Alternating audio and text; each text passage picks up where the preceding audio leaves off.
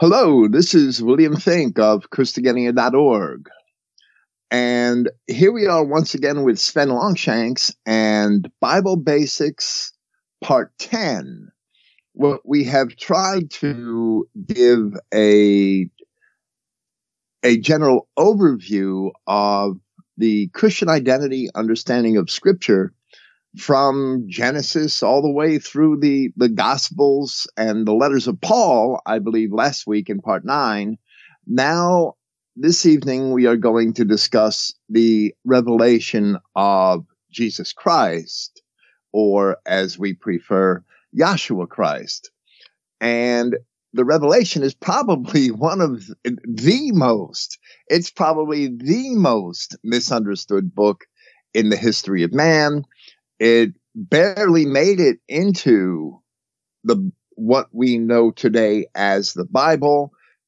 It's quite fortuitous that it did, because it certainly belongs in our Bible and gives us, along with some of the parables of Christ, a full understanding of the entire Scriptures from the very beginning. Because you can't understand Genesis without understanding Revelation, and you can't understand the gospel in its entirety without understanding the Revelation. The Revelation is the last key to scriptural understanding and the identity of the people of God. Thank you for being here, Sven. Good morning.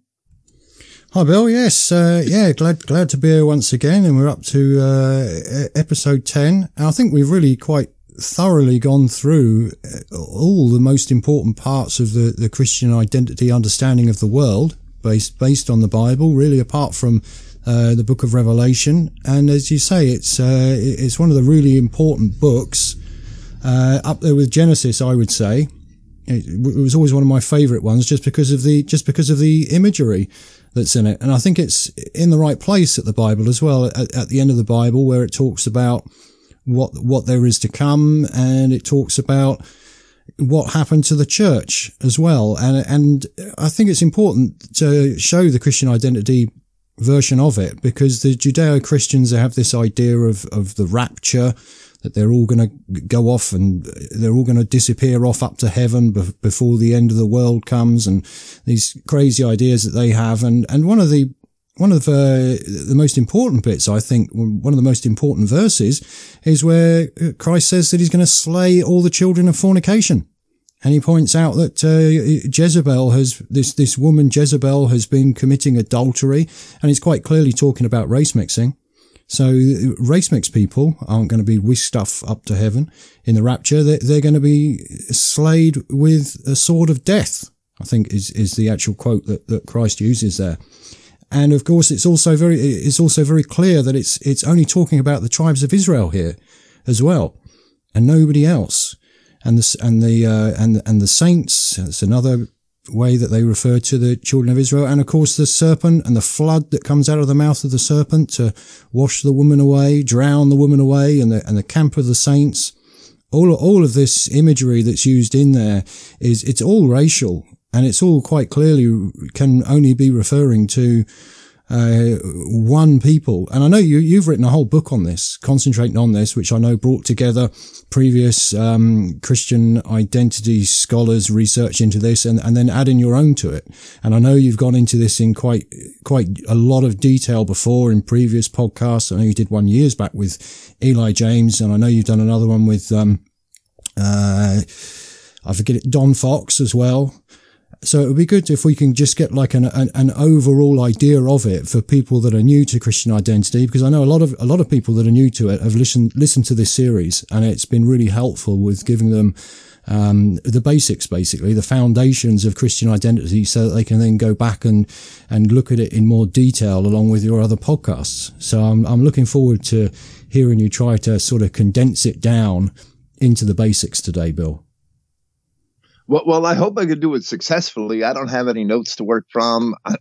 I'm sort of on my own right now. I'm not complaining, but that's just the way it should be, probably. The Revelation, first, the book of the Revelation, it answers many open questions that were left in Genesis, And it also interlocks with many of the prophecies found in Daniel, found in Zechariah. If you go to my interpretation of the minor prophet Zechariah, you'll basically notice that one of my assertions are that Zechariah is the prophet of the Revelation, that a lot of the things he prophesied are repeated in the Revelation. The Revelation expands on those things, but the Revelation mirrors Zechariah in many ways, and Zechariah's prophecy helps us to understand the Revelation. The revelation of Jesus Christ is not based on a Christianity that began in 33 AD or in 30 AD, whenever you want to believe the crucifixion happened. Christianity began in the Garden of Eden with Adam, and the entire Old Testament is Christianity before Christ. Now, the Levitical kingdom and the Levitical laws were imposed upon man for a specific reason. And that reason is that ultimately God knew that man would fail to keep that law. God wanted to prove to man that man could not justify himself through legalism. And of course, man failed. That the Israelites were not able to maintain their kingdom through legalism. That they were infiltrated and subverted in many ways by their enemies. They themselves were taken off into all sorts of sin, and had this attitude of self-righteousness. This attitude of self-righteousness is discussed in the Revelation, and we see it again today with Judeo-Christians, that they go to church and they partake in their little communion, and they have their little baptisms and their altar calls. So they're self-righteous, that they think that they're saved because they had a baptism in a river somewhere or in a Catholic cathedral. They believe that they're saved just for that, for what they did, and they don't have to follow God's law, and that leads to those rituals. The accomplishment of those rituals lead to self-righteousness, and the Revelation even discusses that. The Revelation interlocks with Genesis, it interlocks with Daniel, it interlocks with Zechariah to draw a fuller picture of the hand of God in the history of man, and point man to the true path of righteousness, which is simply loving one's brother and keeping the law, and the law which is in the commandments of Christ. The Revelation is a series of warnings and prophecies that have unfolded in history, and a series of warnings of what is going to happen. And whether it's past or future depends upon the point in history where you are reading it, because it's a prophecy, and prophecy depicts things that are going to happen in the future from the time that the prophecy was written. But today, a lot of those things are already in the past, and we could give them a brief survey if you would like. Well, I think, revelation, it means to reveal anyway, doesn't it? It means to reveal something. So it's revealing what's happened in the past, I think, and what's happening in the future, especially when time is cyclical and things repeat themselves, and you get smaller versions of something happening and larger versions of something happening. But yeah, I think that would be a great idea to go back through some of these prophecies that we can see that Revelations is talking about. Well, the prophet Daniel described a series of beast empires that would rule over men, and the Revelation talks about a dragon with 7 heads and 10 horns, and those 7 heads in the Revelation, that they basically represent 7 empires, where Daniel only discussed 4. And that's because the scope of the Revelation includes Daniel's prophecy.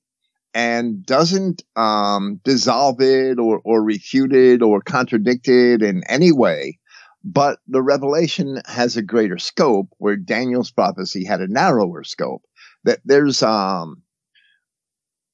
very much to these prophecies. They are all absolutely true. They prove the hand of God in history. They prove the providence of God. They prove that there is a God. They prove that Jesus Christ is, or at least represents, that God. And this can't be denied, but in order to accept it, you have to have a thorough understanding of both the prophecy, the symbolism used, and the history. And all the symbolism used in the Revelation, practically all of it, comes from the Old Testament. It's all in the Old Testament. The Revelation is a racial book about the same people who were the subjects of the Old Testament. In chapter 15, they're singing the Song of Moses. In Revelation chapter 1, that they are what we see language describing these people in the opening chapters of Revelation, which is identical to language found in Daniel and Zechariah, and depictions of historical events which have the same subjects and the same symbolism as that found in Daniel and Zechariah, and even in Genesis. In Revelation, I'm sorry. I was just going to say, so it's almost like the language which is used that people have learned how to decipher in Genesis and in Daniel and elsewhere, then that is used to the book of Revelation to then help decipher what is being said in Revelation. Right. And right, exactly. The Revelation helps us decipher portions of the Old Testament, but the Old Testament helps us decipher portions of the Revelation. They go hand in hand. There's no such thing as a New Testament Christian. That term is an oxymoron. The entire basis of the New Testament is found in the Old Covenant. And you can't have one without the other. And so many interpreters attempt to interpret Genesis without understanding the New Testament, or they attempt to interpret the Revelation apart from the Old Testament, and they're just kidding themselves.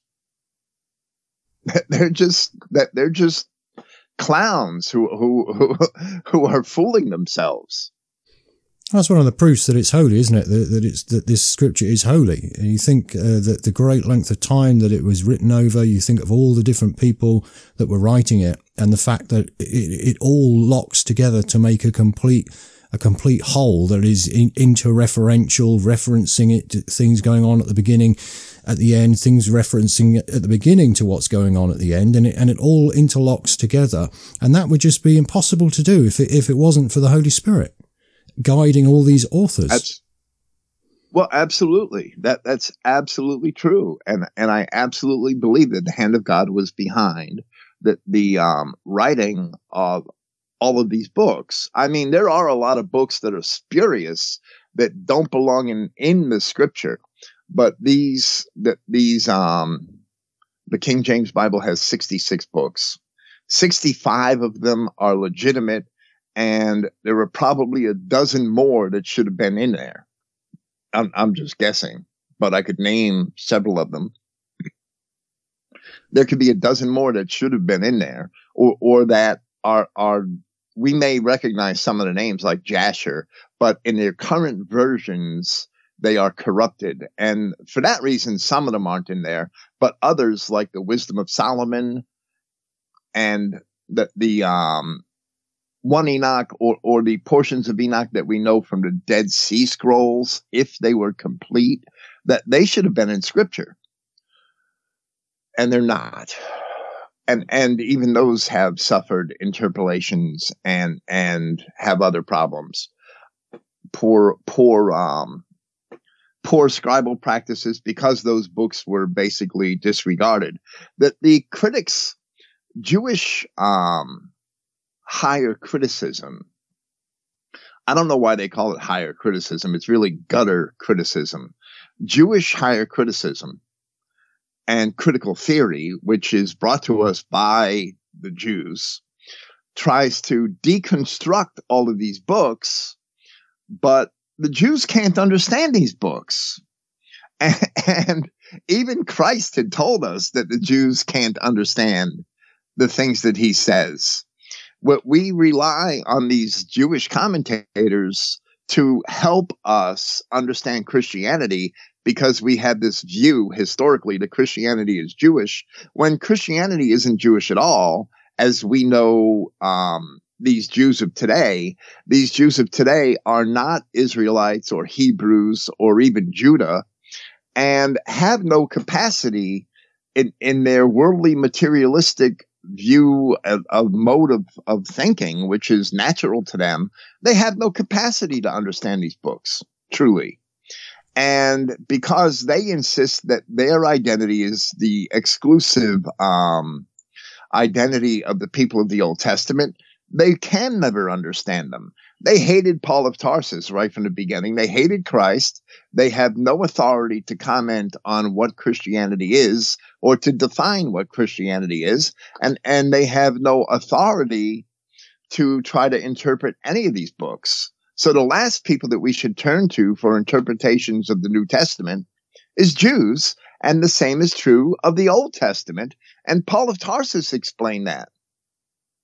Paul of Tarsus explained that the people that we know today as Jews are blind when they read Moses, that they can't understand it. So they have no business trying, and Christians have no business seeking the advice of Jews in order to understand these things. It's that simple. Well, they end up inventing numerical codes for the words, don't they? Because they can't understand it. And then they add all the numbers up for a word, and they say, well, any other word that comes to that same sum of the numbers, that's what it really means. I mean, that's what the Kabbalah is. They just invent things to add to it on top of it, rather than actually taking what it actually says. I think they're barred from understanding it, aren't they? Really. They can't understand it. They're bastards. They can't even say Yahweh. They can't even say Yahweh because, an illegitimate son is not allowed to use the name of a father. A bastard is not allowed to use the name of a father because he's not a lawful son. And they can't even say Yahweh. So they can't understand it. Well, that's very true to an extent. But with Judaism, everything becomes relative and all concrete truth falls apart. And in that manner, the Jew becomes his own God. That's the basis for humanism. That's the core of Freemasonry, that man can rise to the position of God, where true Christianity understands that God lowered himself to the position of man for the sake of his creation. And it's the polar opposite to the Jewish mindset. And the Jews can never understand it. One of the major criticisms of the Revelation are who wrote it and when it was written. There are many, many early Christian writers who attested that John had set the Revelation down in writing after his release from Patmos on the death of the emperor that had put him there. I believe that was Domitian. For some reason in my mind, I always get Domitian and Diocletian confused, but that was Domitian was killed in 96 AD. Domitian had relegated John to Patmos and forced him to stay there. And upon the death of a Roman emperor, all such decrees were nullified. And John was able to return to Ephesus, and that's where he wrote the Revelation. John was a very young man during the ministry of Christ. He may have been as young as 16 years old. He was a youth. He was described as a youth. And if he was 16 in 30 AD, then in 96 AD, he's only 60 years or 66 years older than 16, he's only in his early 80s. So that it's not implausible that John wrote the Revelation in Ephesus after 96 AD or right around 96 AD or thereabouts. So that's the testimony of at least a half dozen of the earliest Christian writers from the 2nd, 3rd, 4th centuries. And the Revelation itself professes that this is the John who bore witness to the Word of God, which means that this is the John who wrote the Gospel of John. And it certainly is, which he considered to be the Word which became flesh. He's using, in his opening of the Revelation, he's using language which points right to the opening of his Gospel, proving that he's the same John, that the author of the Revelation is the same John who wrote the Gospel. And in early Christian times, that was never challenged, not so far as I've ever read. All of the early Christian writers understood this to be the same John as the John that wrote the Gospel, as well as the John who wrote the epistles. The Jewish method of higher criticism is basically to separate all of these things, to deconstruct with the end purpose of deconstructing Christianity, because they have to cover for themselves. These books, Jude, they tried to get rid of Jude ever since the 2nd century. Marcion tried to get rid of Jude, tried to get rid of 2nd Peter. Many of the early so-called church fathers were poisoned against those books, those little epistles, and they tried to get rid of the Revelation. And they did that because these books expose the nature of the Jew more than any others in the New Testament. Yeah, Jude and St. Peter. Jude and the Revelation.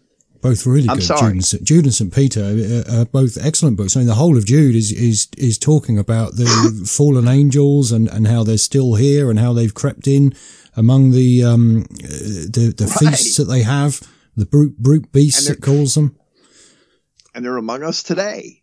Evil beasts made to be taken and destroyed. Right. They're among us today. And these 3 books are instrumental in understanding that. These 3 books are instrumental in understanding our Christian identity interpretation of Scripture. But the Scripture cannot be understood. These 3 books can't be understood without the rest of Scripture. And the rest of Scripture really can't be understood without the Revelation. And that's because Christ in Matthew chapter 13, gave us the parable of the wheat and the tares, and people marveled at it, that there was wheat that God sowed and tares that the devil sowed among them right from the very beginning. People marveled at that because people, even back then, simply took it for granted that God created everybody. They believed it back then. Yahweh created all things, but Yahweh created all things that he took credit for creating. And those things are permanent, but there are things that man has corrupted, and Yahweh can't be accredited with sin. When you see a bastard, that's the result of the sin of man.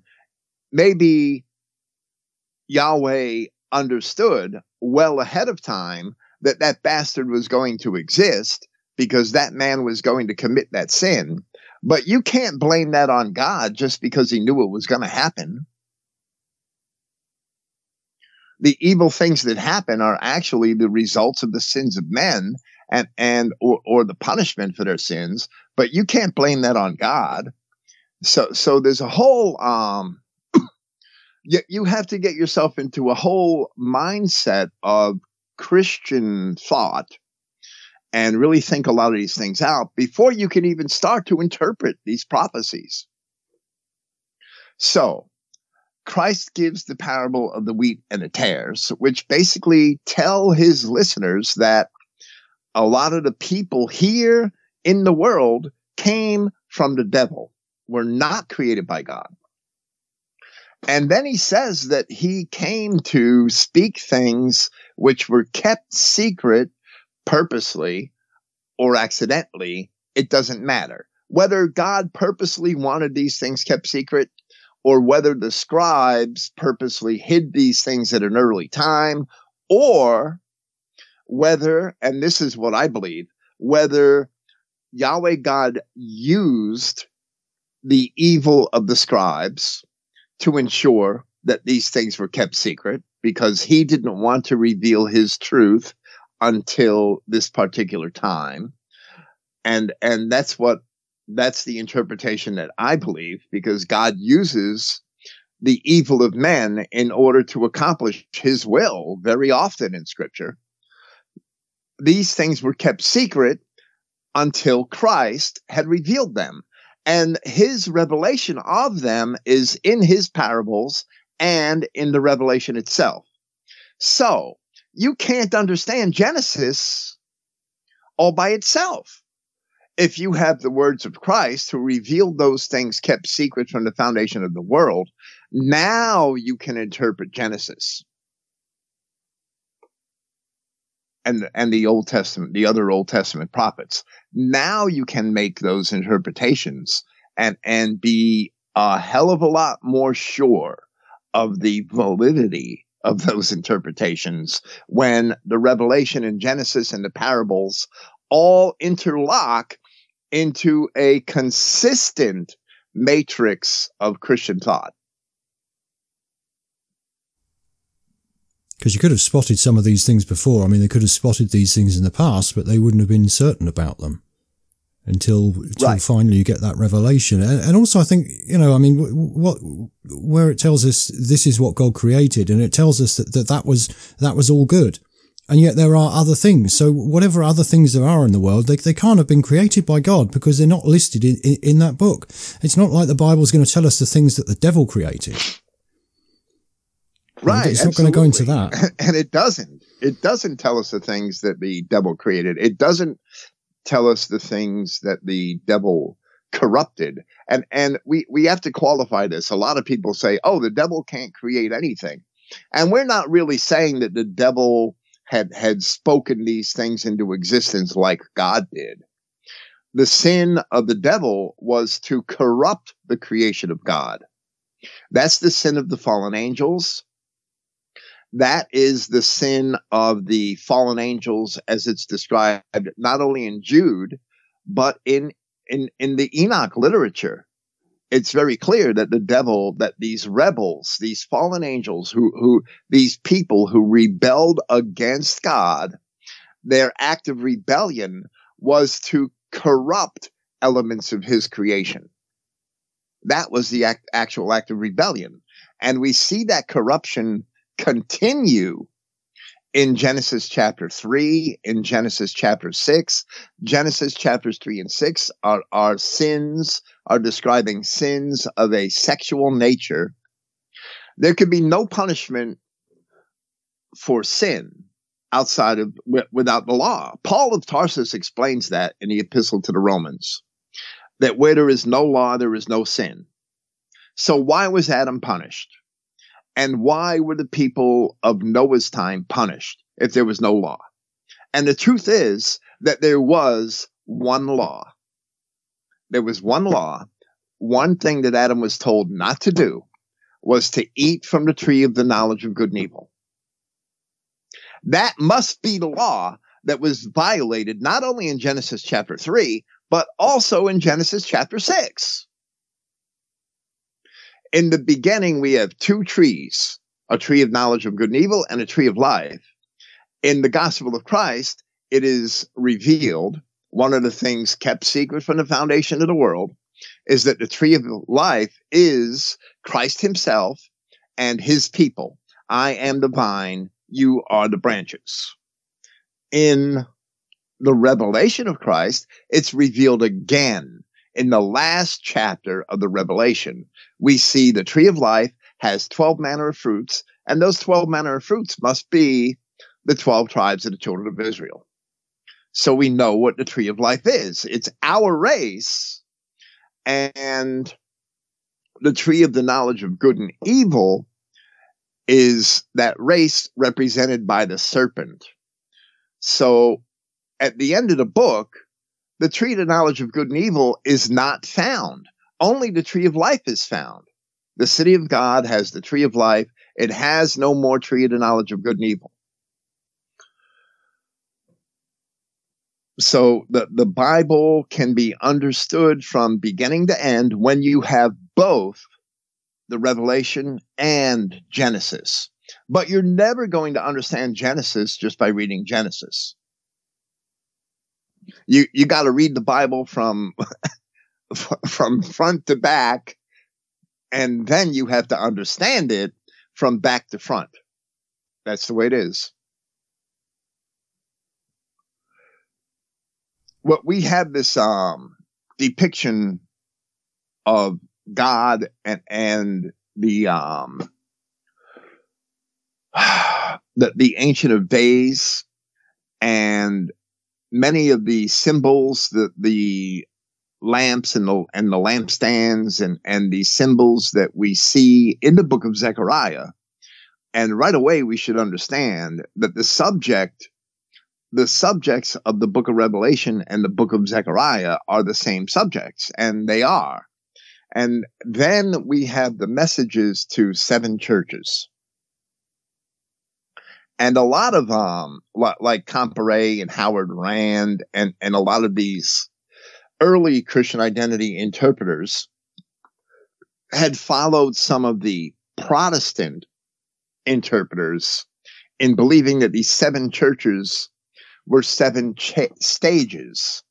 7 stages in church history. And Howard Rand even goes so far as to assigning dates to each of those stages. And basically, I don't accept that. I don't accept that because the things for which each of these churches were criticized for or not criticized for have always existed throughout every stage of Christian history. They have always been with us. They were with us in the first century, and they're with us today. To me, it's more important, these messages to the 7 churches. Each message is more important in relation to the name, the meaning of the name of the church. For instance, Ephesus means desirable, and Smyrna means ointment. And Pergamus, it means tower. A Pergamus is a tower or a citadel.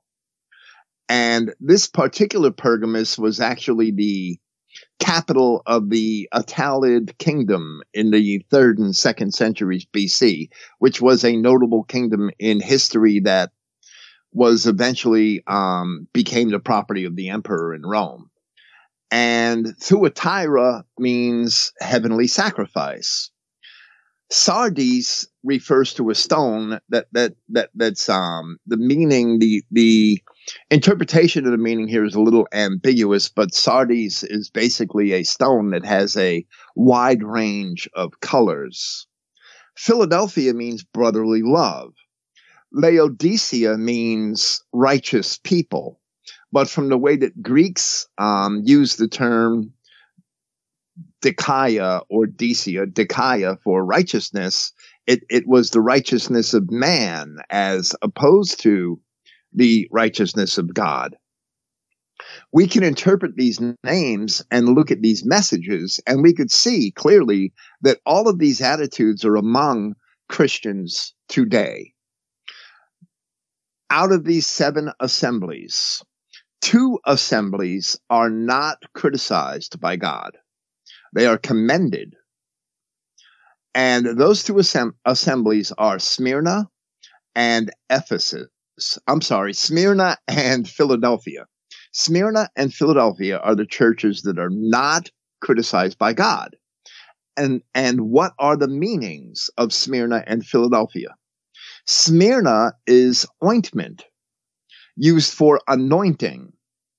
And the Apostle John in his epistle speaks generally of Christians And he says, the anointing that we have received, the children of Israel are God's anointed people. And if you cling to that anointing, Yahweh God has no criticism of you in the revelation. Philadelphia means brotherly love. If you cling to that brotherly love, Christ said, keep my commandments. And I have a new commandment, that you love one another. If you cling to that brotherly love, Christ has no criticism of you in the revelation. But there's something else interesting in the messages to the seven churches. Satan, or the synagogue of Satan, is only mentioned in 3 of those. First, in Smyrna, the people of Smyrna are warned to beware of those who say they are Jews and are not, but are of the synagogue of Satan. Then, in the message to the people of Philadelphia, Christ promises that he will force the synagogue of Satan, those who say they are Jews and are not, to worship at your feet. If you love your brother, the Jew cannot hurt you. If you truly love your brother and work to edify your brethren, uphold your community, and act as a true Christian should, you cannot be harmed by the Jews. They will worship at your feet, according to the words of Christ. Now, we still may suffer here in this physical world, but the devil is not going to overcome you if you love your brother or if you cling to that anointing, which means that you understand your brother can only be one of the anointed and one of the other children of Israel. That's your brother. Your brother is your fellow white man. Is that other races? Races. I just want to ask a question there, Bill. With the anointed, where they're called the anointed, would that go back to when Isaac was being prepared to be a sacrifice? Would he have been anointed in preparation for the sacrifice? Yes, absolutely. When Isaac was prepared for being a sacrifice, he would have naturally been anointed or washed according to the tradition of sacrifices. So that's what it's referring to. It's referring to that blessing, that covenant, the fact that he's now owned by God, and it's holding to that promise, having faith in that promise. So that's what it's meaning there. I have an entire paper, a short essay, which explains that the children of Israel are the anointed of God collectively, and cites many. I didn't go back to the sacrifice of Isaac, but I cited many passages in the Old Testament and in Paul's language in the New Testament where the translations have obfuscated the concept to prove that the children of Israel collectively are the anointed of God. And often where we read the word Christ, the literal translation would make a lot more sense in relation to the people. So that concept has been obscured by Judeo-Christian translations for centuries. The third time that Satan is mentioned in these messages to the seven churches, it's not the third time in sequence, but I think it's the third time in my explanation because of the importance of it, is in the message to the church at Pergamos, where Satan's seat is. Why would Christ say that? And I don't know if I could do the research on it that I would like to, because I don't know if the information could possibly be available. But in Paul's epistle to the Romans, which was written in in or about 57 AD, and I can establish that. I have in my Romans commentary. Paul says to the Romans that God would crush Satan under their feet shortly. And 13 years later, Jerusalem was destroyed by the Romans. Satan's seat was in Jerusalem. Satan being the adversary to Christ, being the Edomite Jews, being the organized Talmudic body of these Edomite Jews claiming to be Israel, those who say they are Jews and are not, or Judah and are not. They evidently moved from Jerusalem because it was destroyed in 70 AD into the cities of the Greeks in the West, that they would have had no other choice but to go to Arabia or to the East. Now, it can be demonstrated that once Rome accepted Christianity, that a great number of Jews were forced to go to Arabia or to Parthia or Persia or Khazaria. However, this is 70 AD, and it's not the sixth century yet. The Jews are very comfortable in the pagan world of old Rome, and evidently a great number of them must have went to Pergamus, because in 57 AD, Satan's seat was Jerusalem. Jerusalem was destroyed in 70 AD. Now Pergamus is described as the place where Satan's seat is, and that also helps date the Revelation. That the Revelation must have been written after 70 AD, because there is no Jerusalem. And Satan's seat is now somewhere else. It's in Pergamus, according to Christ in the Revelation. What was the other meaning for Pergamos? I mean, you said Smyrna meant ointment, and Pergamos, did that have another alternative meaning to it? Pergamus was originally the name of the citadel of ancient Troy, but later the word came to describe any citadel of any city, and this Pergamus was the seat or citadel of the famous Italic kingdom of the 3rd and 2nd centuries BC, which was actually independent from Rome and very friendly to Rome, which is how it remained independent until the last of the Italic kings died and willed his entire estate to the Senate and people of Rome.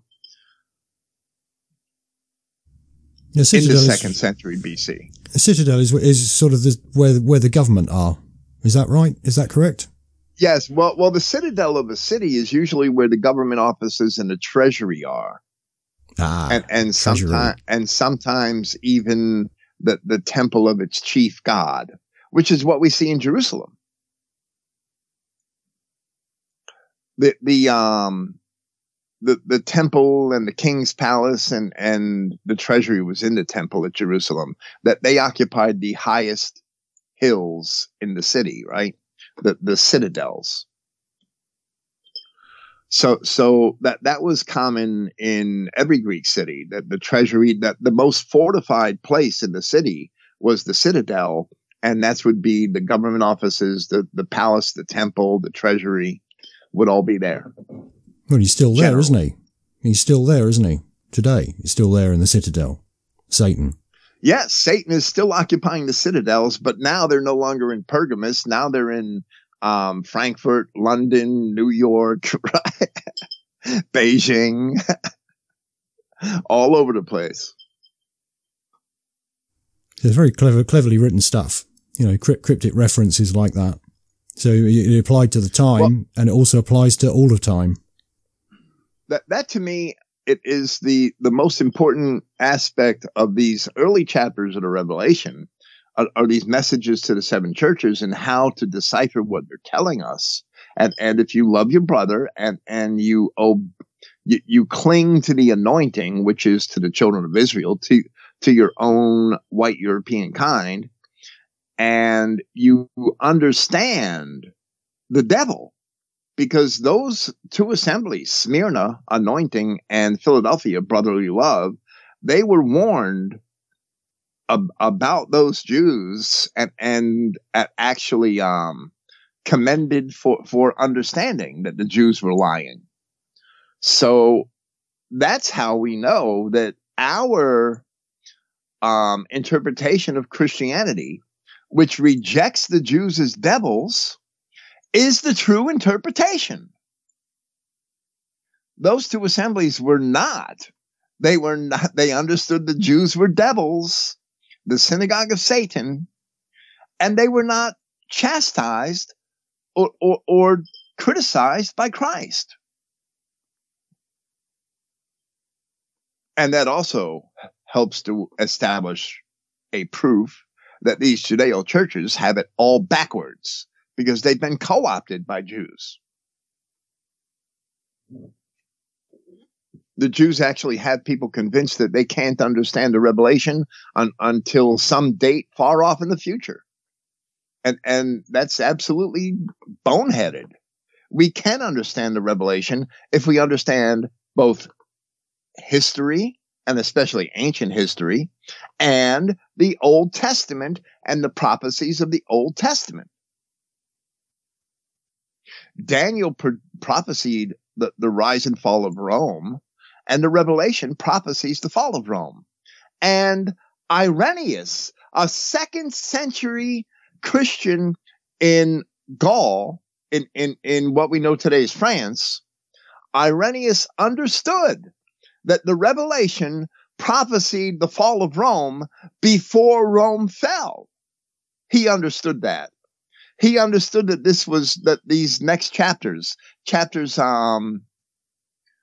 6 and 8 especially, were prophesying the fall of Rome.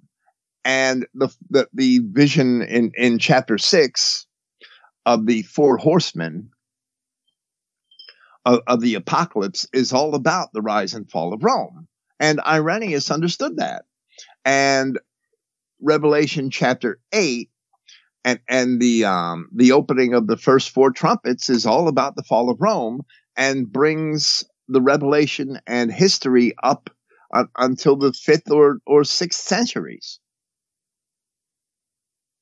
The revelation is not, first, there's 2 aspects of prophecy that have to be discussed and understood. The first is that the revelation isn't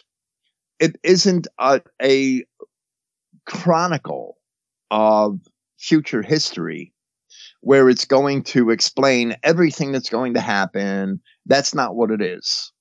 The revelation is a prophecy portraying general, significant, and general events in poetic language based on biblical symbolism that is not written so that we can tell the future. It's written so that we could look back, read it, look back, and see that God is true. That's why it's written.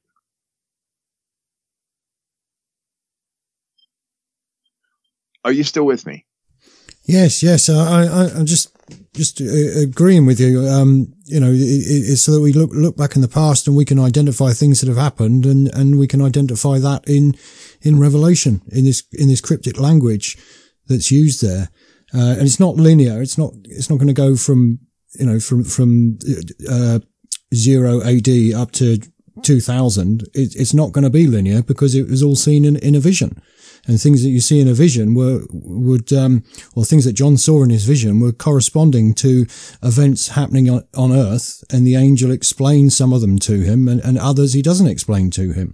But the whole point of prophecy like that is so that we can look back, not so that we can divine the future, but so that we can look back at the past and see God's hand in it, and see that it was predicted that this would happen there. It was written about there, and that's the proof of the scripture, not so that we can divine the future. I mean, that's a pagan idea, soothsaying and future telling the future. which is what the Judeo churches today seem to think that it's all about. It's all about predicting what's going to happen in the future, and it's not. It's about identifying exactly what was happening in the past, what was meant by it. Well, right. And to me, the messages of the seven churches are given so that we can understand the various attitudes that Christians would have in the future, and the ones that are criticized and the ones that are not criticized indicate to us what true Christian behavior should be. And that corresponds perfectly with the Gospels of Christ, the epistles of the apostles. And once we have that key, we understand that our interpretation of the scripture is correct because those assemblies were not criticized and they have the anointing and they should engage in the brotherly love and they should identify the devil. That's the key to that understanding, to the racial identity of Christians in relation to Scripture, and the racial identity of Jews in relation to Scripture is right there in those couple of messages to those churches. And then the other messages to the other churches, they're just as important and show us the attitudes that we should and shouldn't have, and what's going to happen to a lot of us and what's not.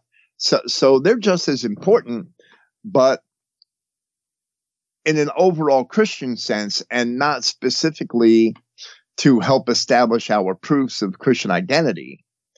So I'm not dismissing the other aspects of Christianity, but our subject and our argument here is to demonstrate the veracity of our Christian identity interpretation of Scripture here in this Bible Basics series, right?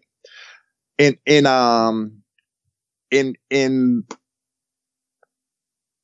Revelation chapters 2 and 3, we see this message of the seven assemblies. In chapter 4, we see the throne of Yahweh described. In chapter 5, the Lion of Judah and the scroll with the seven seals. Of course, the Lion of Judah is Christ himself, and he is opening the scrolls. He is revealing to us in this prophetic language what is going to happen. And the first six seals are in Revelation chapter 6, the four horsemen of the apocalypse, as they're popularly called. And those four horsemen of the apocalypse, and this is, I believe, a correct interpretation that Howard Rand is the first place I've read it. And that's the rise and fall of the Roman Empire. And I won't get into the details here. The details are all in my book, Christreich. And then we move on to the sealing of the tribes and the innumerable multitude of Israel. And there's a lot of foolish interpretations of this. But here we have 12 tribes are sealed. And then we have an innumerable multitude which had washed their robes and whitened them in the blood of the Lamb. And a lot of people want to claim, the 12 tribes are the Jews and the innumerable multitude are the other races. And that includes us stupid Christians. And that's exactly what it is stupid. If you understand this in accord with the rest of prophecy and the rest of the Bible, because none of these passages exist in a vacuum or on an island. None of these passages can be interpreted without understanding the entire Scripture. So that these 12 tribes are the people of Israel scattered abroad, who are the preponderance of the ancestors of most of the European nations. And they are the 12 tribes spread abroad. And of course, there's other branches of the white race mixed in with them here and there. But that doesn't make them any less Adamic people. It's just the way that Europe had developed, that the Japhethites were there first, and some of the other Shemitic tribes like the Lydians And then the children of Israel had basically colonized among them or conquered them and marginalized or pushed aside some of them while blending in and becoming one with others. That's just the way that history developed. But these 12 tribes are the children of Israel. And if we study the text concerning these nations and tribes and peoples and tongues that are mentioned after that, that phrase, all nations, could only mean all the nations of the Adamic oikumene, that part of the world which Rome ruled over, and that part of the world which is undergoing the tribulation that was begun to be described in Revelation chapter 6, and is it is further described in chapter 8. And right here in the middle, we have the sealing of the tribes, which is merely an assurance that the Israelites are going to survive this calamity, which is going to come upon the world. Because the fall of Rome changed the entire world, and the wars, that centuries of war that the represented, that led to it and that resulted after it, that the children of Israel, all 12 tribes, would survive that. Those which were within the oikumene would survive that. And this is an assurance that they would survive, that the people of God would survive. If you look at Judeo-Christian interpretation, they'll tell you that the 12 tribes disappeared, that they're lost, they disappeared. And here we have the 12 tribes sandwiched in to these depictions of the fall of Rome in Revelation chapters 6 and 8. And that's an assurance that they certainly didn't disappear, that Europeans were those 12 tribes. Ancient history, we could prove that Europeans were those 12 tribes. So the revelation is basically synchronous. It coincides perfectly with the Christian identity view of Scripture. And that's why it's centered around Europe. If Christianity was originally meant for Jews, why wouldn't this be all about Jews? And actually, none of it's about Jews. Jews are only mentioned as devils and the adversary, or Satan. This is all about Europeans. So in Rome, we have these, the seventh seal and its first 4 trumpets are all about the fall of Rome. And there are historical identifiers in this prophecy that tell us, without doubt, that this is about the fall of Rome. That there was it talks about the stars and the sun being darkened, and in 536, 537 AD, there was a point there where the sun was darkened. And Procopius, in his history, explained that through a whole year, the sun was darkened, that it was as dark as the moon. It was like the sun in eclipse for a whole year. And that's attributed to certain natural causes from the viewpoint of today's science. But a lot of that to me, even though I understand that the darkening of the sun and the moon and the falling of the stars is symbolic of events on Earth, that to me is a natural occurrence which helps to assure the veracity of the interpretation.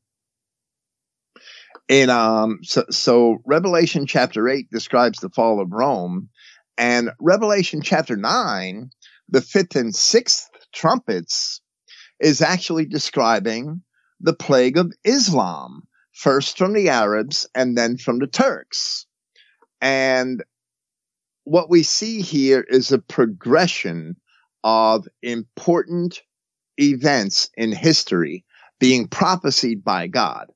And when we take this depiction of Revelation chapters 8 and 9 and we line it up. We line these prophecies up with those in Daniel chapters 7 and 8.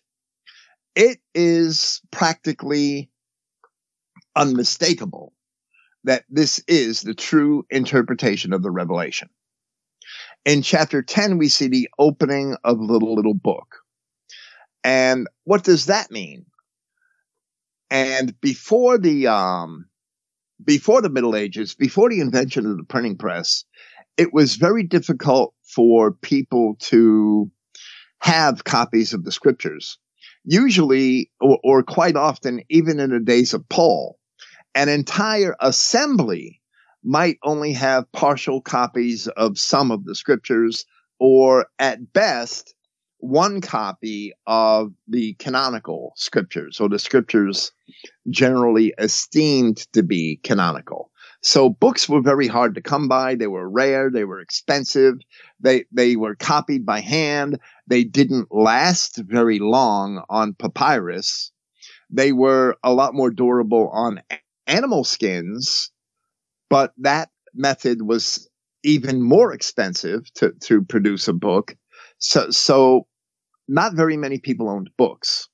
And during the Middle Ages, especially from about the 12th century, the Catholic Church began to prohibit people from having copies of the scriptures. The opening of the book represents the invention of the printing press and the wide distribution of scriptures, the greater availability of scriptures. And the Catholic Church tried to stop that in the Fifth Lateran Council under the De Medici Pope, Giovanni de Medici, Pope Leo X he was. They tried to stop the distribution of Bibles on printing presses, and they failed because it helped to spark the Protestant Reformation. And Revelation chapter 11, the subject of that and the two witnesses are the Protestant Reformation.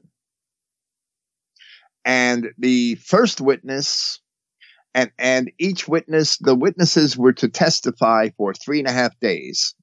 A day is a year in prophecy. And those 3.5 year periods can be identified.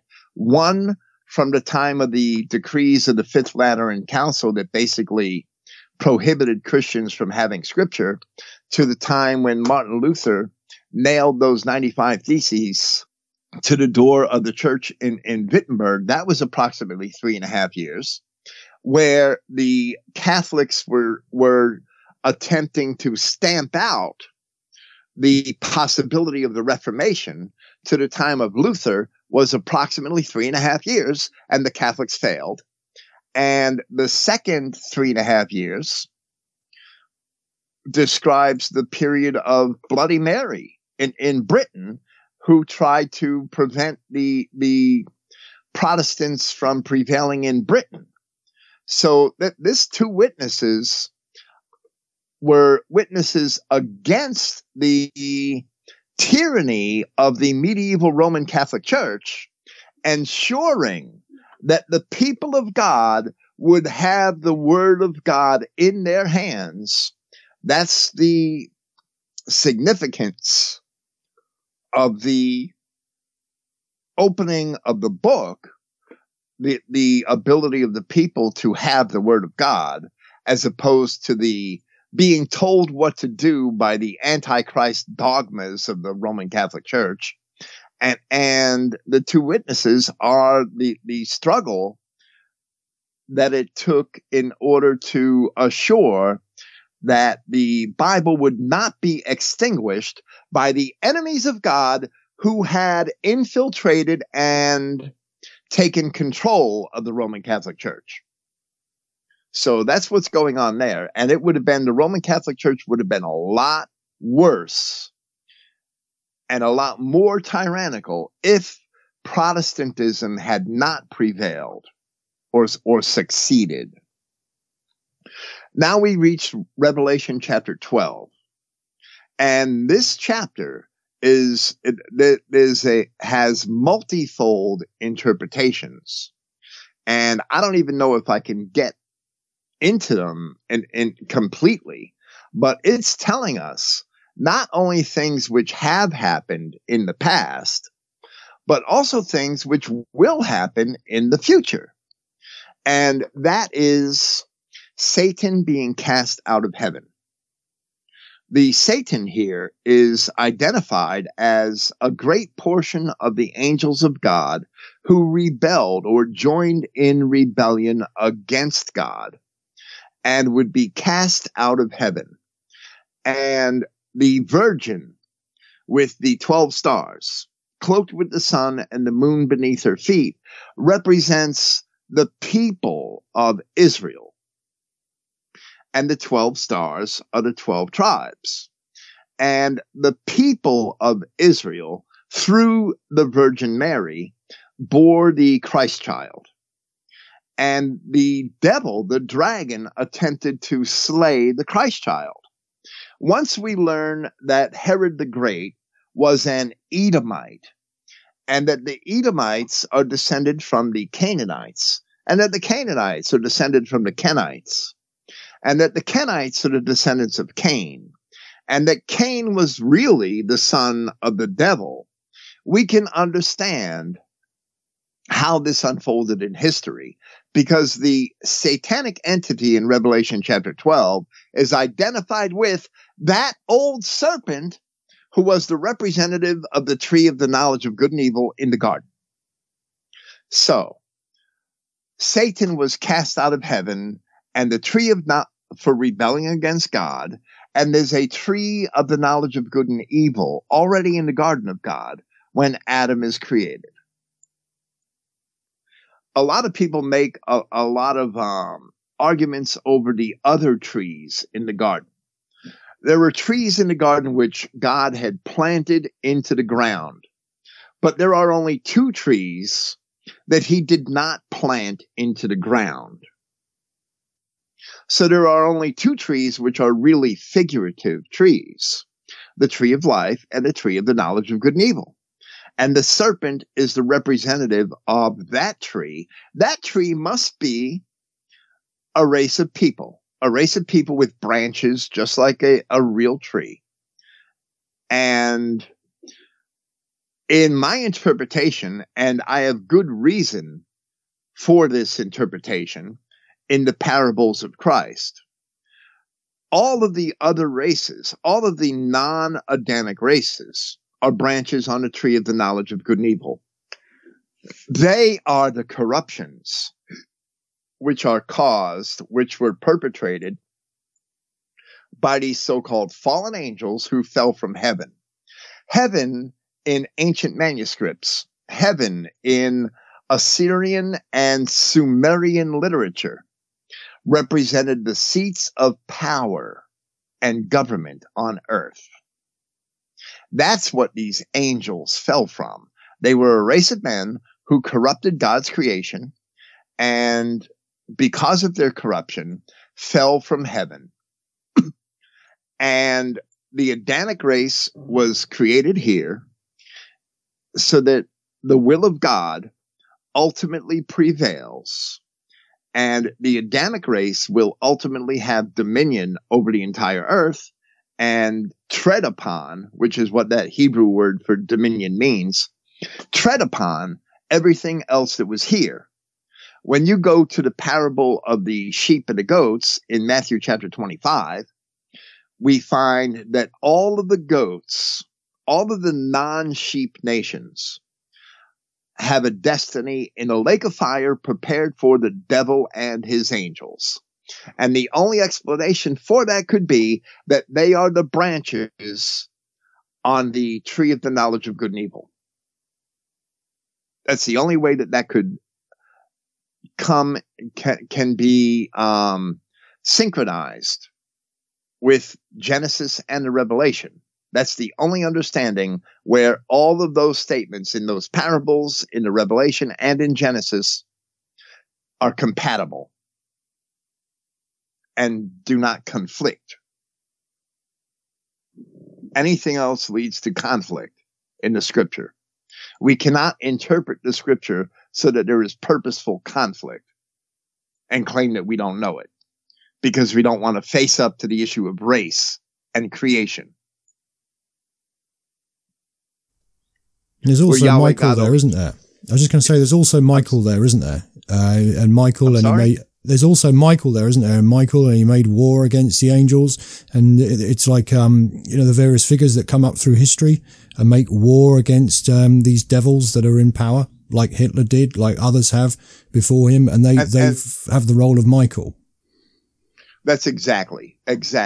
A lot of people want to insist that Michael means Jesus Christ. And that's simply not true. If you read the book of Daniel, and where Michael is mentioned in the book of Daniel, you'll find that Michael is only one of the chief princes. He's one of the chief princes who had come to help Daniel. And Daniel says, and I remain there with the kings of Persia. So Daniel was using that same word, Michael, to describe one of the great leaders of the people of the Persians in his time. Why would Daniel do that? Because if we read the book of Daniel, we find that Daniel himself was an official in the government of the Babylonians and then of the Persians after the time of Cyrus.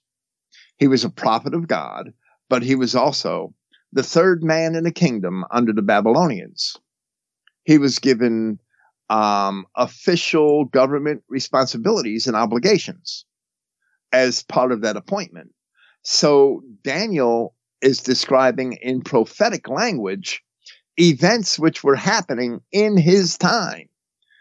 That this isn't just some empty symbol. Michael means who is like God.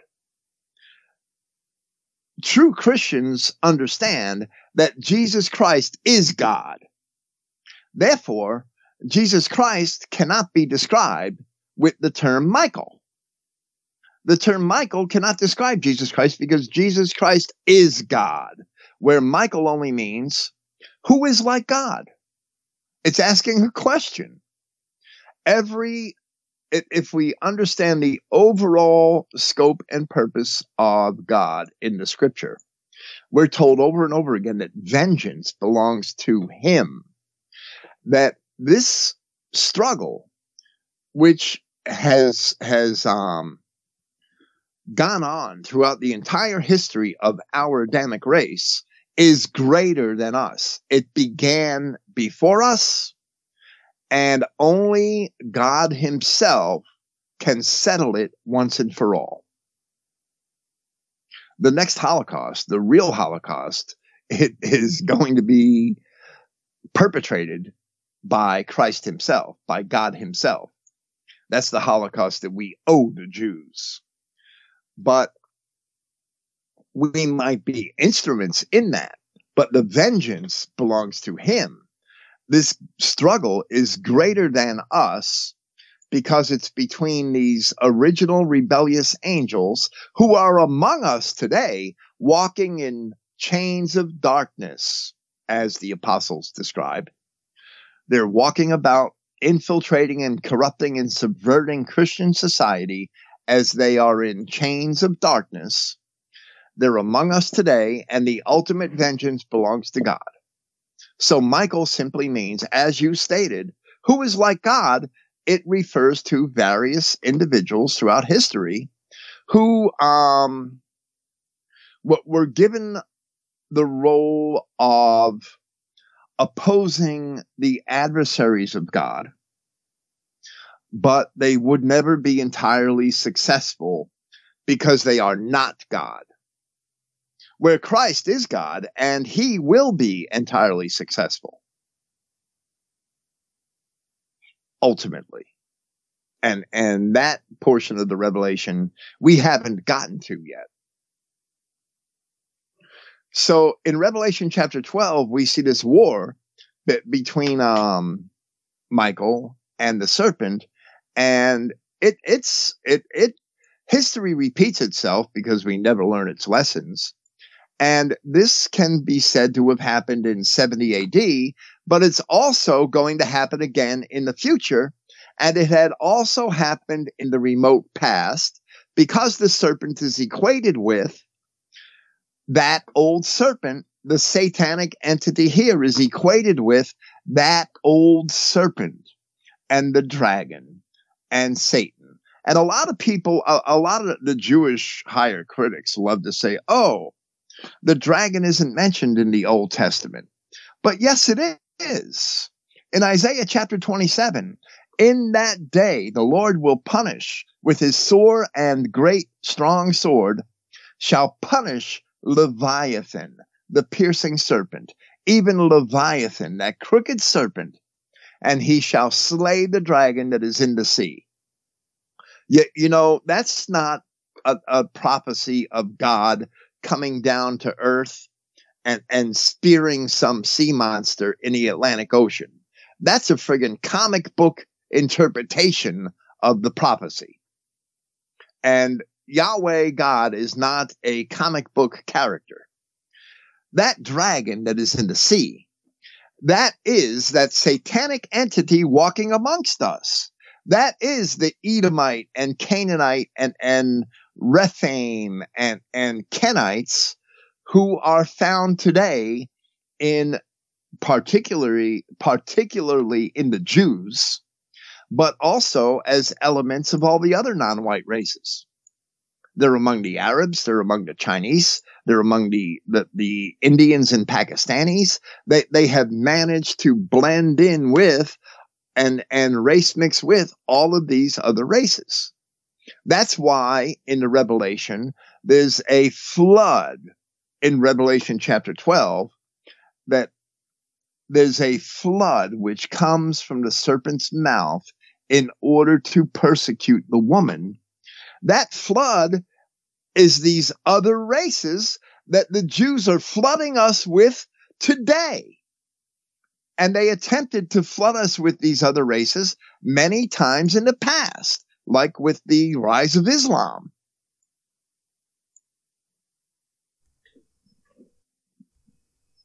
Actually, a dragon means a winged serpent as well, doesn't it? So, I mean, it doesn't actually have to mention the Leviathan being a dragon there, because a dragon is a winged serpent. So it's a serpent that has the ability to be everywhere. It's not limited to one place. It has wings, a winged serpent. So dragon is a good way to describe it. And the sea is the mass of the world's people. Yeah. And that's often evident in Scripture. So in Revelation chapter 12, we have a very poetic description of this struggle between the people of God and these fallen angels, and Christ himself and these fallen angels. And this chapter gives us the keys to understanding what happened in Genesis chapter 3, what happened in Genesis chapter 6, what happened when Herod attempted to slay Christ, and helps us identify who Herod is in very poetic language, that Josephus, Flavius Josephus, the historian, supplies the history that informs us that this interpretation is true, that this Herod and his family and the people who persecuted Christ and the apostles were indeed Edomites. And when we trace the Edomites back from the Old Testament, they were indeed descended from the dragon, from the serpent. And this prophecy also, in Revelation chapter 12, also helps us understand all subsequent history, that the dragon has been persecuting the woman who fled into the wilderness. The woman was taken into the desert, where she has there a place prepared from God in order that they may nourish her. These great wings which took her there. that they may nourish her for 1,260 days. Christianity kept the Jew apart from the people of Europe for over 1,000 years successfully. And over that 1,000 years, all of the ancient tribes of Israel, the dispersed white people in Europe, had ultimately accepted Christianity. They received that nourishment for 1,260 days, which is a 1,260-year period. Now, we have to hold on to that thought until we get to Revelation chapter 17. Because in Revelation chapter 17, we have a picture of the same woman, but now she's joined to the beast and she's become a whore. In Revelation chapter 12, the woman is innocent and is taken off to the wilderness to be nourished for 1,260 years. And in Revelation chapter 17, John sees a different vision, and he's taken back into the wilderness and sees a woman. But now she's no longer innocent and in need of nourishment. Now she's a whore joined to the beast. That describes the state of our people at the beginning when they began to receive Christianity, and at the end, after she's been once again subverted by the devil, subverted by Satan. And and that happens when the Jews are let out of the pit. And that's okay. We have this progression of events up to this point. And in Revelation chapter 13, we see a description of two great beasts. The first beast is described in the first half of Revelation chapter 13 up through about verse 9. And the second beast, which comes from the first beast, is described in the rest of the chapter. And this also is interlocks with the prophecies in Daniel chapter 7 specifically. And also to a degree in Daniel chapter 2. The first beast of Revelation is the series of empires that ruled over the children of Israel throughout their history and up until the time of Rome, and Rome was destroyed. And the second beast comes out of the first, and that is the Roman Catholic Church, which had actually served as an extension of old Roman imperialism, through which the Byzantine emperors had, and later the Roman popes, had justified ruling over the children of Israel. The second beast is the Roman Catholic Church, and my Christreich, my interpretation of this chapter in my book, Christreich, and in the Revelation podcast at Christogenea, where it's all free. You don't have to buy the book. Just go read the podcast notes at Christogenea, and you'll have everything that I have in the book. My interpretation discusses every detail that proves my overall contention here. So Revelation chapter 13, Revelation chapter 12, they are not visions progressing from Revelation chapters 8, 9, 10, and 11. Revelation chapters 8, 9, 10, and 11 are an overall view of the history of our white world from the fall of Rome until the Reformation. Revelation chapter 12 is a separate vision which describes things from the past and the future, and Revelation chapter 13 is a separate vision which describes these two beasts, the first beast being the series of empires in the past, and the second beast being the Roman Catholic Church, the extension of the first beast, the extension of Roman imperialism up through the Middle Ages. Then there's another chapter that sort of breaks the context and supplies a new vision. And that's the chapter of the 144,000 and the saints who are with Christ, and looks forward to the fall of Babylon the Great.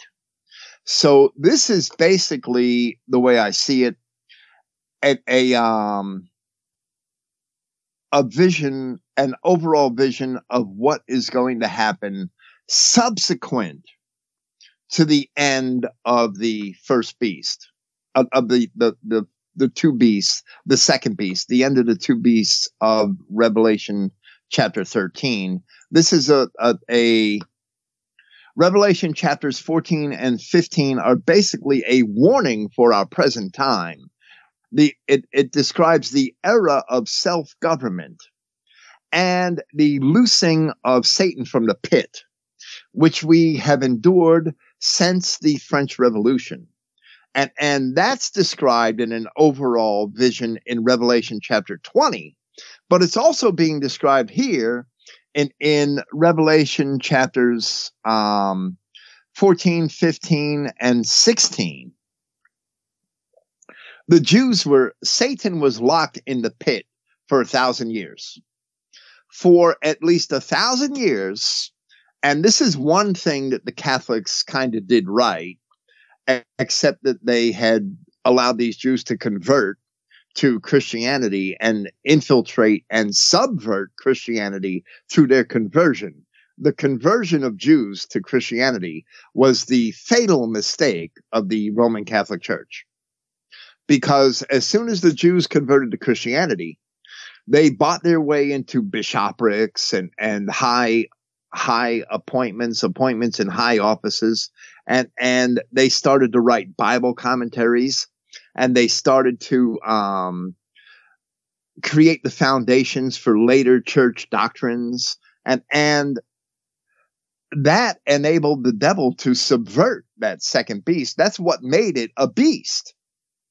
That's what made the Roman Catholic Church into a beast and gave it its tyrannical nature over the children of Israel, over the Christian people of God. So this is all very abstract, and you really have to understand medieval history and church history very well in order to understand it.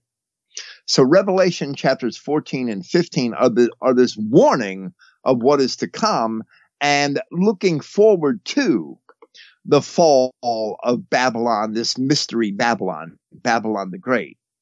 And when we get to Revelation chapter 16, we see these 7 bowls of the wrath of God. And this wrath of God is actually punishment on the people. It's the punishment of the people of God. And these 7 bowls describe circumstances, I believe, which are still with us today. They've never left us. The bowls represent the death of the spiritual life in those Christian nations as people began to worship the beast. And the 7 bowls represent the resulting wars, the wars stemmed from humanism. The wars and revolutions in Europe stemmed from humanism and the Jewish influence over Christianity. And all of these, the industrialization and the paving of the way from the kings of the rising of the sun, which is the merging of the Western world and the Oriental world, which was enabled through industrialization and global commerce. And that's what Mystery Babylon is founded on, is all about, is global commerce. And then from out of the mouth of the dragon, and from out of the mouth of the beast, and from out of the mouth of the false prophet came 3 unclean spirits like frogs. And I really believe that the French have been called frogs for a good historical reason, that because of the plagues of frogs upon Paris at various times in the Middle Ages, that the English began to call the French frogs. And I think that's an indication, a small indication of what's being spoken of here. But my interpretation doesn't depend on it. With the French Revolution and with the emergence of the Jews out of the pit was actually representative of the ghettos in Europe, and the fact that the Jews could not intermarry with Christians, could not hold political office, and there were other strictures. They did not have equal citizenship with Christians. They were never citizens. The Jews were in a pit in the ghettos and had no real power over Christian society. That's why that's the pit that Satan was locked into for those 1,000 years. So, through Freemasonry, the Jews were able to exert a lot of behind the scenes hidden influence over Christian nobility and Christian scholarship. And they began to promote humanism through Freemasonry. And that led to the French Revolution. And the cry of the French Revolution was liberty, equality, fraternity. And those words are still the national motto of France today. And it's those ideas, which are Jewish ideas, that men should have liberty, Jewish ideas that all men are equal, Jewish ideas that all men should have fraternity or brotherhood, regardless of their race. This modern liberal world has been predicated on those three ideas, and those are anti-Christian ideas, which have led us to the current multiculturalism and diversity which we suffer under today.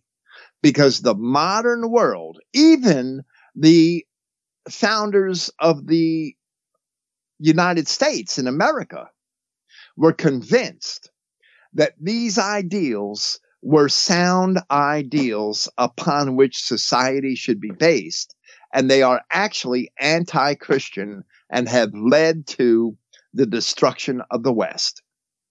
And the Jew was behind it all from the beginning. You think those three ideals, liberty, fraternity, liberty, equality, fraternity, you think that's the three evil spirits, the frogs? They are the three evil spirits of the unclean frogs. Yes, Makes sir. Sense. The unclean Frenchmen. They were the ideals of the French Revolution. And that French Revolution was the harbinger of the destruction of the monarchical system, which led to democracy and the age of liberty that we suffer under today. Because Christians truly have no liberty without Christ. Christians truly have no brotherhood outside of their own race and people. And there certainly is no equality as it's promoted in the French Revolution and in the ideals of liberalism. The equality promoted in the ideals of liberalism is a false god. It does not exist. All men are not equal. All men are not suited for public office. All men are not suited for any position or station in life that they happen to fall into or bribe their way into. All men are not suited to marry any woman. All of this is false. That this is anti-Christian. It's anti-white culture. It's anti-white civilization and society. And it's opened the doors for everything, every plague that white people suffer today has been predicated on those three false ideals, liberty, fraternity, and equality. And the Jew has deceived. That's why in Revelation chapter 20, what we see this this depiction, and I'm jumping ahead. Let me go to Revelation chapter 18. Revelation chapter 17, we see that the whore is the same woman that John left in the wilderness in Revelation chapter 12. And now he goes back to the wilderness and sees this woman. And this woman is also the 12 tribes of Israel, except now instead of being a virgin, she's a whore. And now instead of being nourished by the word of God, she's joined to the beast. That describes the exact predicaments and situation of our race in a transition from, say, the 5th century AD, 6th century AD, to the predicament it's in today, or ever since the 18th century AD.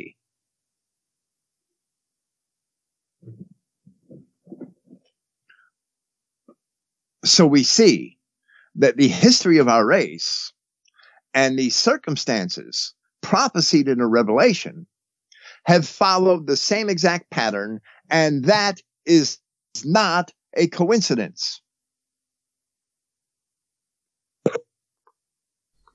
The children of Israel in Daniel were to be given the kingdom, and the kingdom would not be left to another people. Daniel chapter 7. Here in the Revelation, the children of Israel have handed their kingdom over to the beast. How could both circumstances be true? Because the beast is, in Revelation 13, we see that the dragon gives its power to the beast. The beast is a system, which is a system of world rule, of world governance, which is empowered by the dragon, by the Jew. And the Jew is history's oldest panderer and usurer. And the beast is propped up by the central banking system, where money is created from nothing and funneled to those who are doing the will of the dragon. And the beast exists. It gets its power from the dragon, as it says in Revelation chapter 13. The beast exists because it's willing to do the will of the dragon. So, through the same period of time from the French Revolution, all of the European nations have adopted this central banking system, which the Jew, the dragon, is behind. And the central banking system rules over the world today. Over all of the white nations of what was formerly Christendom, that is how the woman has joined herself to the beast. That is how the woman has become a whore. And look at the condition of our white race and Christian nations today. That condition is predicated on this situation. That's what's happening throughout the last 250 years of history, 300 years of history, ever since the success of the French Revolution and the rise of the age of liberalism. In Revelation chapter 18, which helps establish my contentions, we see this mystery Babylon is actually described as the world system of banking and commerce, the global system of trade. It's all centered around the merchants and the merchandising. In Revelation chapter 19, after Babylon falls, in Revelation chapter 18, we hear a call to come out of her lest we suffer her punishments. This is still in our future. And we as identity Christians should pray that we are very close to this time when this artificial system of world finance and commerce created by the Jew actually crumbles. And that's the system that controls all politics and all of the enforcement of law that we see in all of our European nations today is actually enabled by that system of world commerce and banking. Mystery Babylon has an economic aspect, it has a social aspect, it has a political aspect, and all of those aspects are roughly parallel with the way that the ancient Babylonian kingdom and the kingdoms of the ancient world had also operated. And if you look at the ancient priesthoods of Mesopotamia, you will find that they operated in a way to uphold the rule of the kings. It's the same thing today. These churches that we have today are agents for Mystery Babylon. They're agents for the Jews. That's why we've seen radical changes in Christian attitudes towards Jews over the same 300-year period, where it used to be that Christians rejected Jews and worshiped Jesus. Now they give Jesus lip service and they worship Jews. Every aspect from which we look at our society today is described here. The reasons for it are described here in the Revelation. And it's going to collapse. And when it collapses, the Christian people of God are given a call to come out of her, my people, unless you suffer her punishments. Those who come out of her are told to reward unto her double as she rewarded you. That's the vengeance of the people of God. That's the vengeance of God that's going to be conducted through his people. And that's the day that all identity Christians should be waiting for and prepared for right now, because we hope it comes at any time. Nobody thought that Rome would fall. This Jewish world system today is certainly going to fall. That fall and that destruction of all of our enemies and all the enemies of our God is described in Revelation chapter 19. But in Revelation chapter 20, you have a separate vision. And this vision describes all of the things that had been going on in the several chapters before it, but it describes it in a different way. And in Revelation chapter 20, there is one very serious interpolation in the scripture, which first appears in the 5th century in the Codex Alexandrinus, but which doesn't appear in any of the other ancient manuscripts. I'm sorry? No, I wasn't saying anything. Oh, I thought you said something. I was going to say something before you just got into that bit, though. I was just going to say we can see how hard it is to extricate ourselves from the system today. I mean, we rely on it for absolutely everything. We are completely stuck there with the beast. We can pull ourselves away from it individually. I mean, we can try to separate ourselves from it individually, but you know, there's no real hope of a government pulling itself apart from it. You know, it's going to take more than man to put things right. Everything is so messed up. You know, man can't fix it. If man tried to do it like Adolf Hitler tried to do it, then he would fit the description of Michael, who is like God. Only God can do it. That's the entire overall purpose of our history, and our scriptures describe this. They describe it.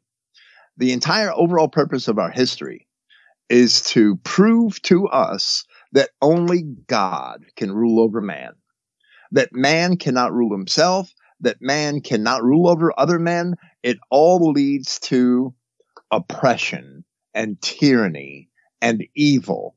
And it all leads to the rebellion of man against God, which is what we've seen, which is what we see described in the Revelation. No, man is corrupt. It repeats itself. I'm sorry. I was going to say, it doesn't matter what man does. I mean, we are corrupt. So we can have all the best intentions in the world, but things will always fail. I mean, you're talking about the Roman Catholic Church and the bad things that it became. But originally, there were good people involved in that. And there's always been good people involved that start things off. But by our very natures, we are corrupt and we have corrupt people among us and things fail. I mean, it was the church that was responsible for getting the Bible together in the first place and making sure that it was there. And then, but from that, it's gone on to, empowering the beast. It's just the way of things. Because the Pope started to diverge from the Bible and teach things that were not in the Bible, and in the Middle Ages, 500 years later, and people that read Bibles started to realize that. So the popes attempted to suppress the Bible rather than attempting to promote it and make sure people had it. Yeah, if you read Bede, I know that a lot of Britons today have a lot of spite and dislike for Bede because Bede was a Roman Catholic and an Anglo-Saxon apologist, right? Yeah. But if you read Bede, he was telling the truth. I believe that Bede's accounts are truthful, even though he was a Catholic papal ass kisser. He was, there's no doubt. But you know what? The Catholic Church and the papacy were something different back then than they are today, or that they were in the 1500s. They were something different in Bede's time. And like you indicated, they were a lot more innocent and had many more good intentions than they did bad. So Bede was a Catholic apologist, but if you read Bede, he explains in the 7th and 8th centuries, early 8th centuries, that certain officials of the church in England were actually making translations of scripture into the common vernacular. They were promoting the distribution of scripture, the dissemination of scripture at the time of Bede. And Alfred the Great. But Alfred the Great translated it himself. 14th. I'm sorry. You remember Alfred the Great as well. I mean, the king, he translated the Bible himself with introductions to it. Right. And he drew a distinction between Jews and Israel as well. He knew that they were different, separate. He wrote it all out into English. And it was never looked down upon. But then by the 15th century, men were being burned at the stake for doing that. So that's the change of attitude in 700 years. The change of attitude of the church in 700 years. It ties in with with a woman becoming part of the beast, doesn't it? Starting out as all innocent and being nourished, and then 1,000 years later, it all ties in. It's all, gradually getting worse, gradually getting more and becoming more and more a part of the beast. Until we get to the stage when the Jews are released, when Satan is released from the pit. Right. Absolutely. So as far as coming out of Babylon is concerned, yes, an individual can extricate himself from the system to a degree, and that degree depends often on the resources and financial position of the individual. But there is no requirement for us to come out of Babylon until Babylon falls, because God himself must know how difficult or even impossible it is for most of us to separate ourselves from the system now. But just because we can't separate ourselves from this system, that doesn't mean that we have to like it. And that doesn't mean that we could try to separate ourselves from it in every degree possible. not being able to come out of Babylon doesn't mean that you should start going back to Catholic Church and accepting Catholic heresy. Not being able to come out of Babylon doesn't give you an excuse for sitting in movie houses every night watching Jewish films. So there is, or following these professional football teams and basically worshiping niggers. You can come out of a lot of Babylon and not participate in the system to a great degree. Certain things you're going to have to do. You're going to have a job, feed your kids, pay your taxes just to get along in the world. You do the things you have to do, but everything else you could put away, and you could find much better, more Christian, more wholesome activities to replace them with that don't feed the beast. Instead of going to a football game, go fishing. Yeah, I don't think we're supposed to hide away from it all either, reject everything and go and live in the woods, because that's neglecting our brethren. That's neglecting our brothers who haven't heard this message. You know, I think that's right. That's almost as bad. My wife and I are always out in the world. And always what we go to brew pubs on occasion, or we go walk in malls and things like that. We go walk on beaches. And every time I do that, I'm basically looking for other white people that I could try to talk to who might listen. And sometimes that gets me in a lot of trouble, but sometimes it pays off. Oh, nationalist meetups as well. I know you go to them. I go to them as well. You know, that's, you know, prime people that need to hear this message. So you can't just run away and hide from it all. That's one reason why I participate in the League of the South, because that's probably about the, it's definitely the best group of nationalists and Christian nationalists that you can find in North America at this time, for sure. And especially in the South. So we have to get out and have FaceTime, and we should seek to do it with fellow nationalists, and especially with fellow Christian nationalists.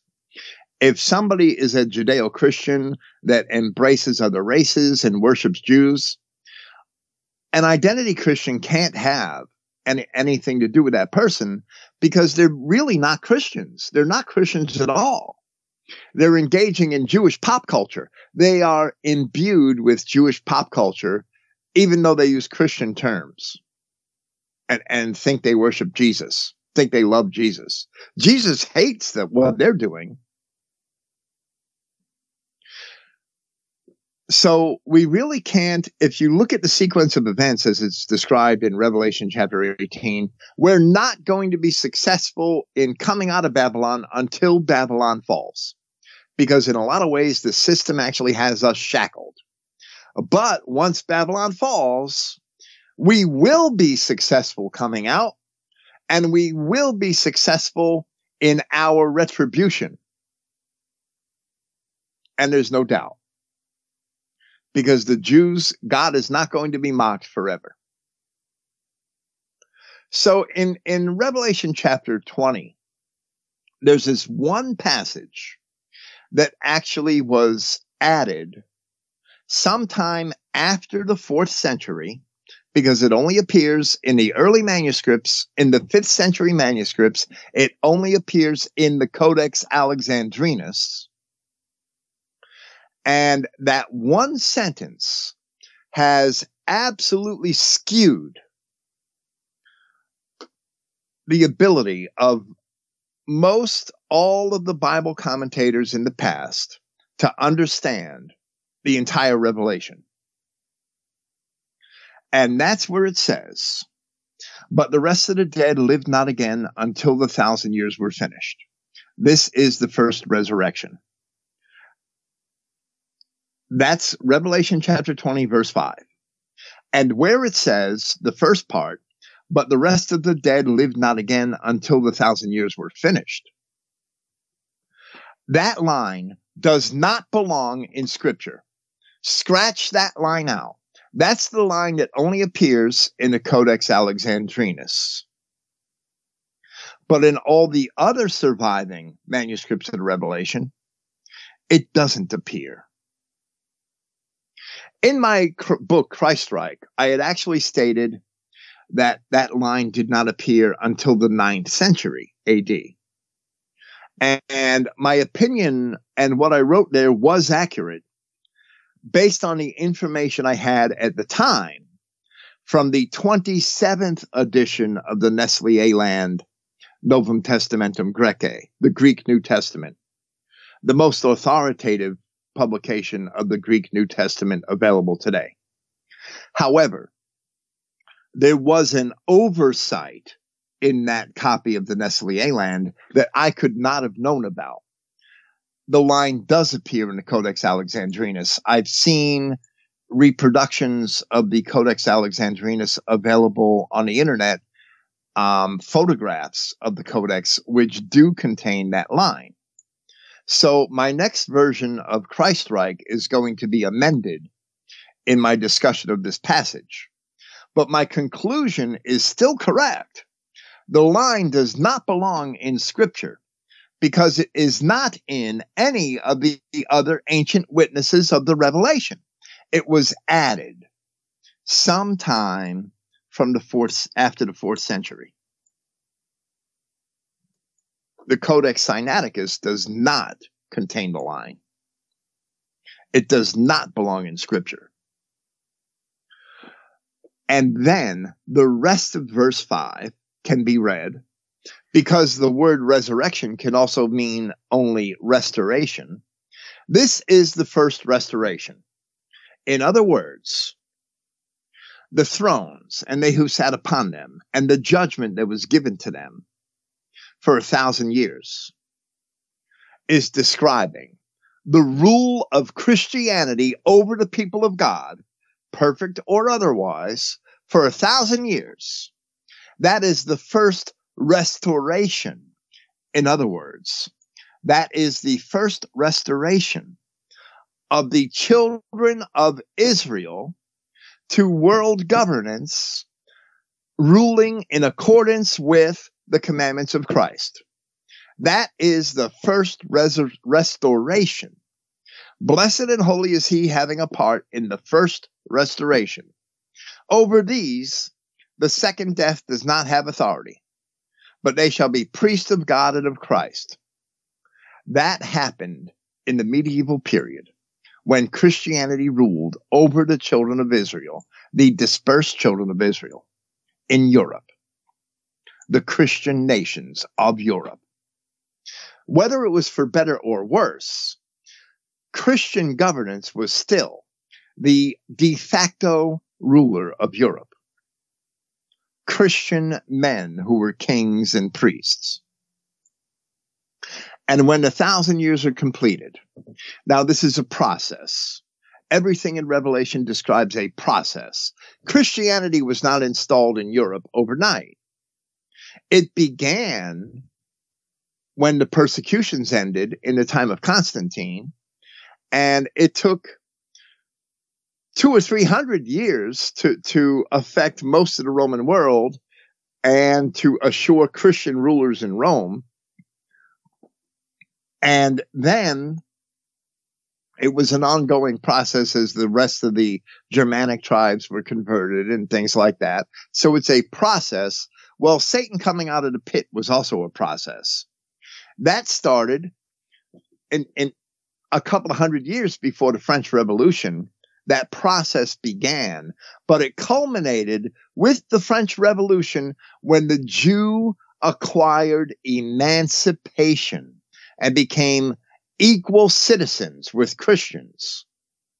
First in France, and then 50 or 60 years later in Austria, in Prussia, in Saxony, in other parts of the Christian nations of Europe. It took longer for the Jew to get emancipation. But the best marker for that process is when it began is with the French Revolution, and the adversary, Satan, the Jew, was released from his prison. And then it says that that adversary shall go out to deceive the nations which are in the four corners of the earth.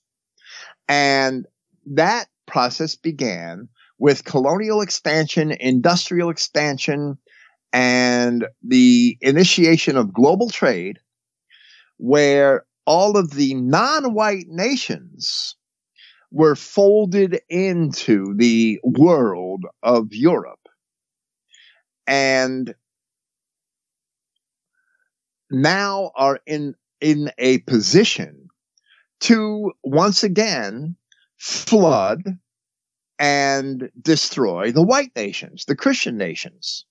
And this is the process that we see going on today, to gather them to battle, of which the number of them is as the sand of the sea. Today, whites are greatly outnumbered by the other races, and very often even in our own lands, we're starting to become outnumbered. So Satan gathers all the world's other nations against the camp of the saints and the beloved city. And that beloved city is basically allegorical. It's not a real city. It's the people of God on earth. And we are the camp of the saints. And we, everywhere we are the camp of the saints. And we are being encircled by Satan, the Jews, and all of these other races. This is going on right now. So this is just like Revelation chapter 13 was an overall depiction of everything in the chapters that preceded it. Revelation chapter 20 is an overall vision of everything that we saw in the visions of chapters 14 through 19. Revelation chapter 21 describes the city of God. On its gates are only 12 names. 12 gates, 12 names. The names of the children of the tribes of Israel. Only the children of Israel are going to get through those gates. Revelation chapter 22 further describes the city of God, the river of life, the tree of life with 12 manners of fruits. And there is no more tree of the knowledge of good and evil. Because in Revelation chapter 20, we saw that there is no more sea. And the sea is allegorically the mass of the world's other people. That sea are the goat nations, which, because they made war against the camp of the saints, are all going to the lake of fire. The Revelation is a happy book for white people with a happy end, because in the end, there are only white people left. And that's, the details are all in Christrike.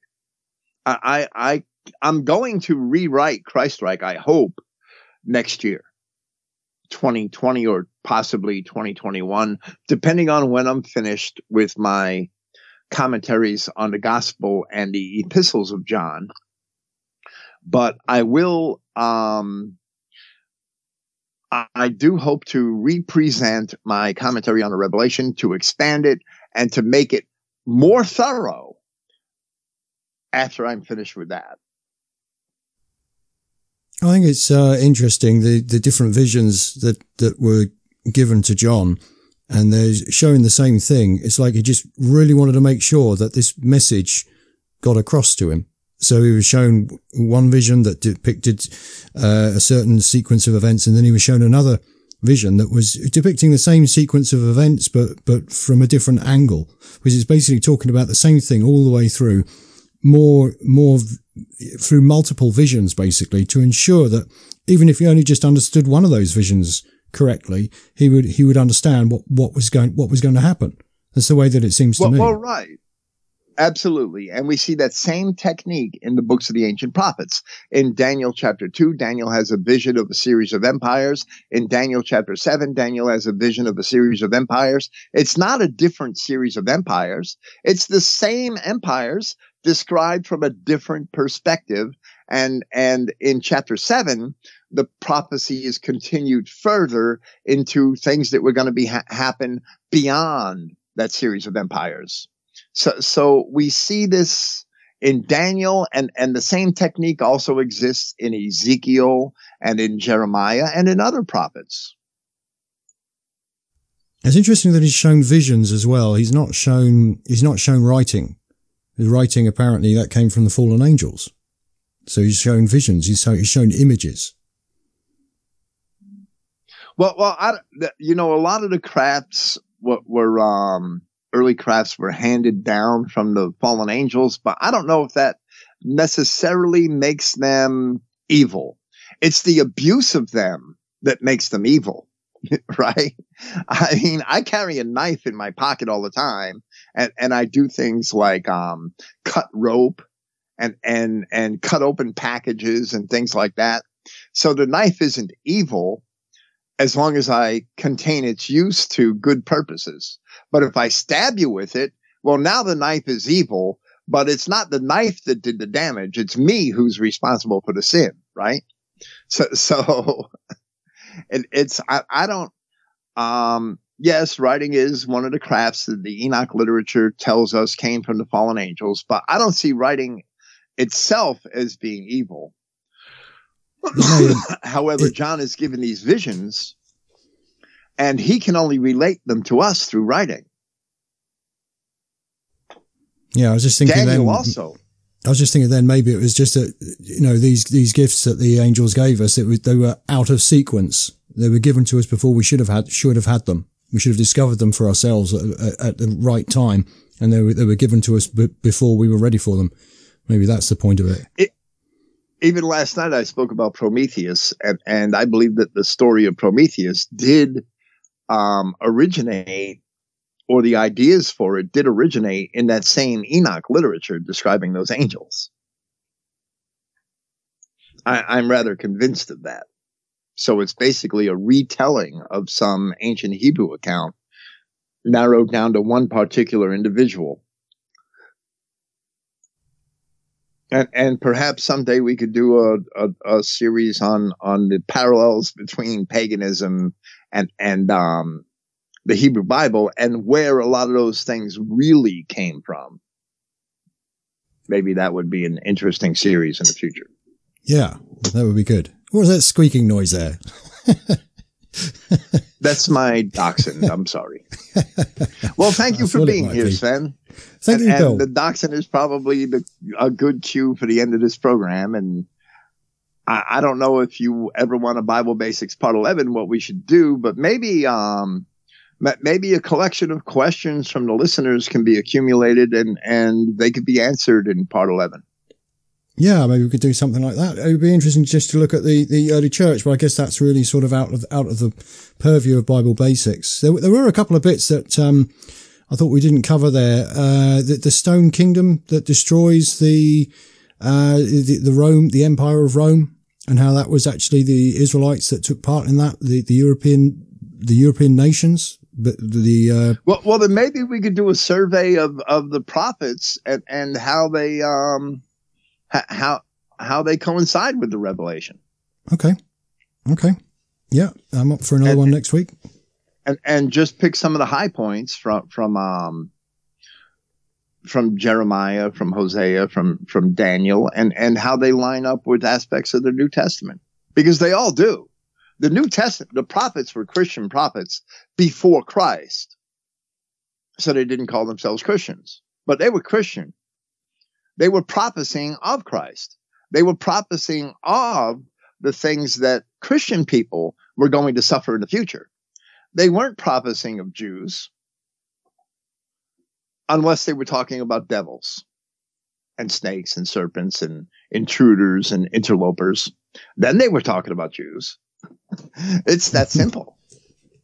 Cankerworms and locusts, dogs and dragons and owls and every dirty bird. Yes, and sir. everything else. Yeah, that'd be great. Yeah, that'd be good. Thank you, Sven. Thank you, Bill. God bless.